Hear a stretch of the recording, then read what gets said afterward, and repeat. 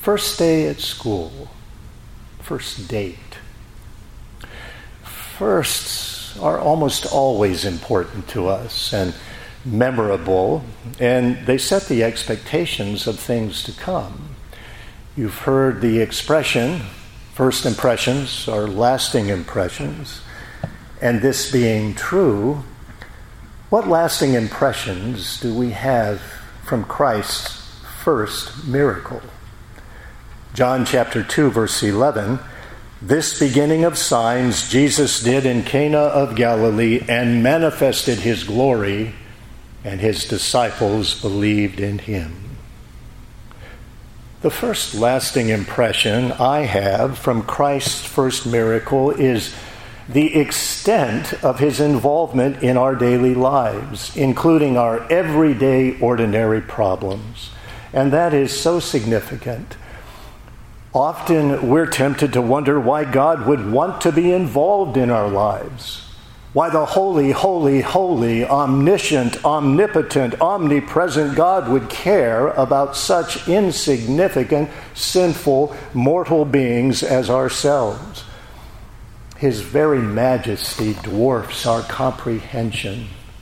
We say with the psalmist in Psalm 8, when I consider your heavens, the work of your fingers, the moon, the stars that you have set in place, what is man that you are mindful of him, or the Son of Man that you visit or care for him?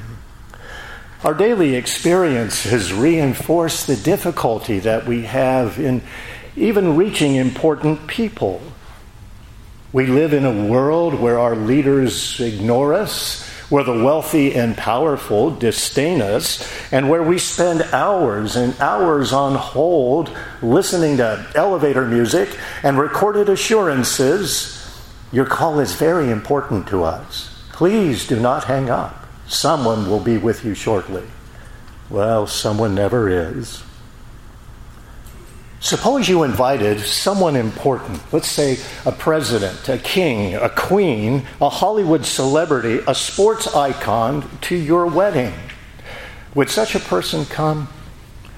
Doubtful, unless you yourselves were wealthy and powerful and you offered a meaningful photo opportunity. But look at Jesus. Where did Jesus choose? This was not a coincidence. Where did Jesus choose to perform his first miracle? Was it in Jerusalem? Was it the world capital of Rome? Was it the Temple Mount? Was it the luxurious palace of King Herod? No. Jesus chose to perform his first miracle in the sleepy, don't blink or you'll miss it, insignificant town of Cana in Galilee. Why did Jesus perform his first miracle? Was it a national crisis? Was it a natural disaster? Did someone have a death in the family? No. Jesus chose to perform his first miracle so that he could solve a problem as small, as minor, as a shortage of wine. And for whom did Jesus perform his first miracle? Emperors? Kings? Celebrities? No. Jesus chose to perform his first miracle for two newlyweds whose names we don't even know.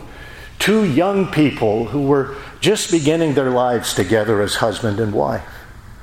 Now, what does that tell you about your God? Is he distant?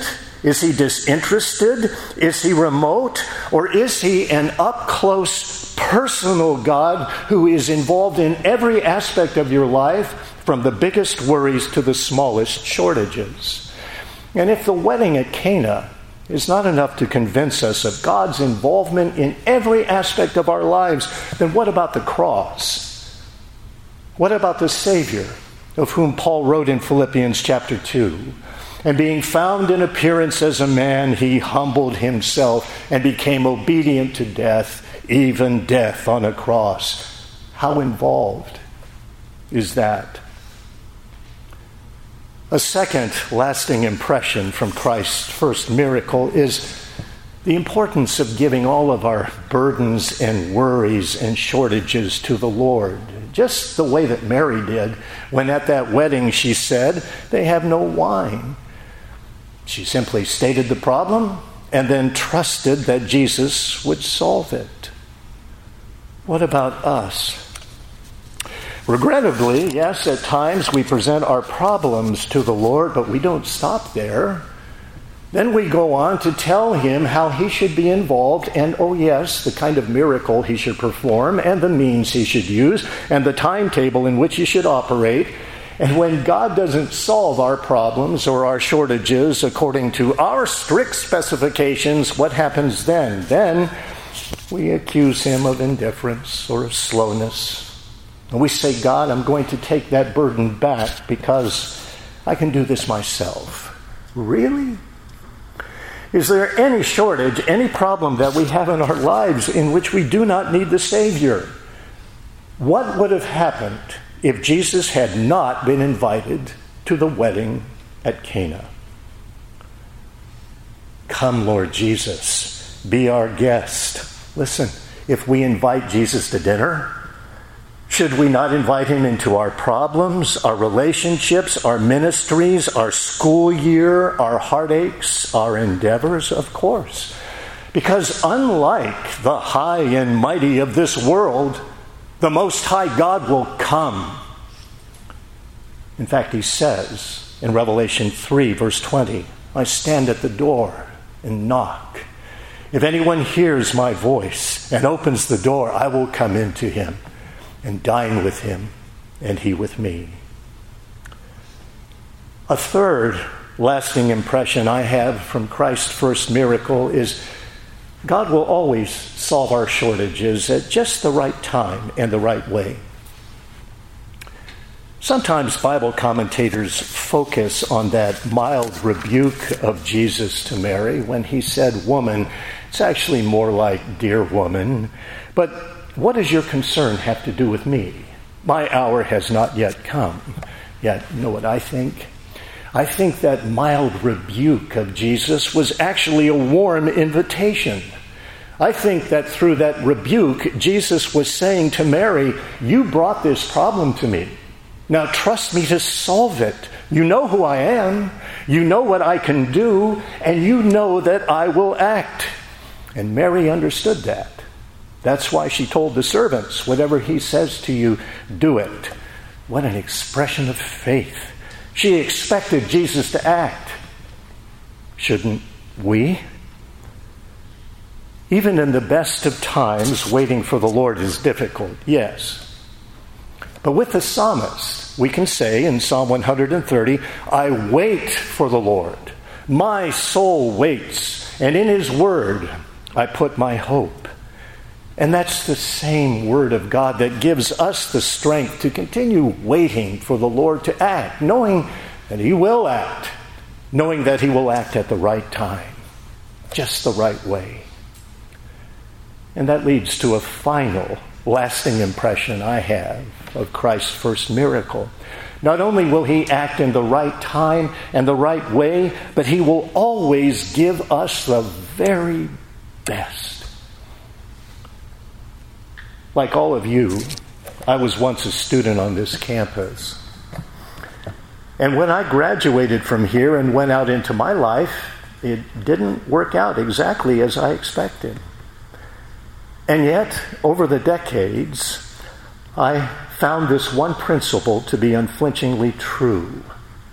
That each time I gave my problems and worries to the Lord Jesus, okay, better said, each time he pried my problems and worries out of my clutching fingers, each time I found that the end that he brought about was infinitely better than anything I could have planned or accomplished on my own.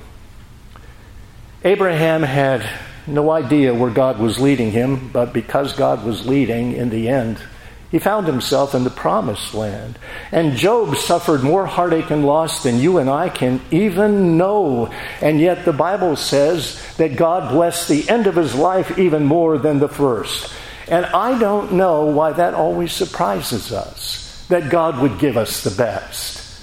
especially when we have this pronouncement of Scripture that if God is for us, who can be against us?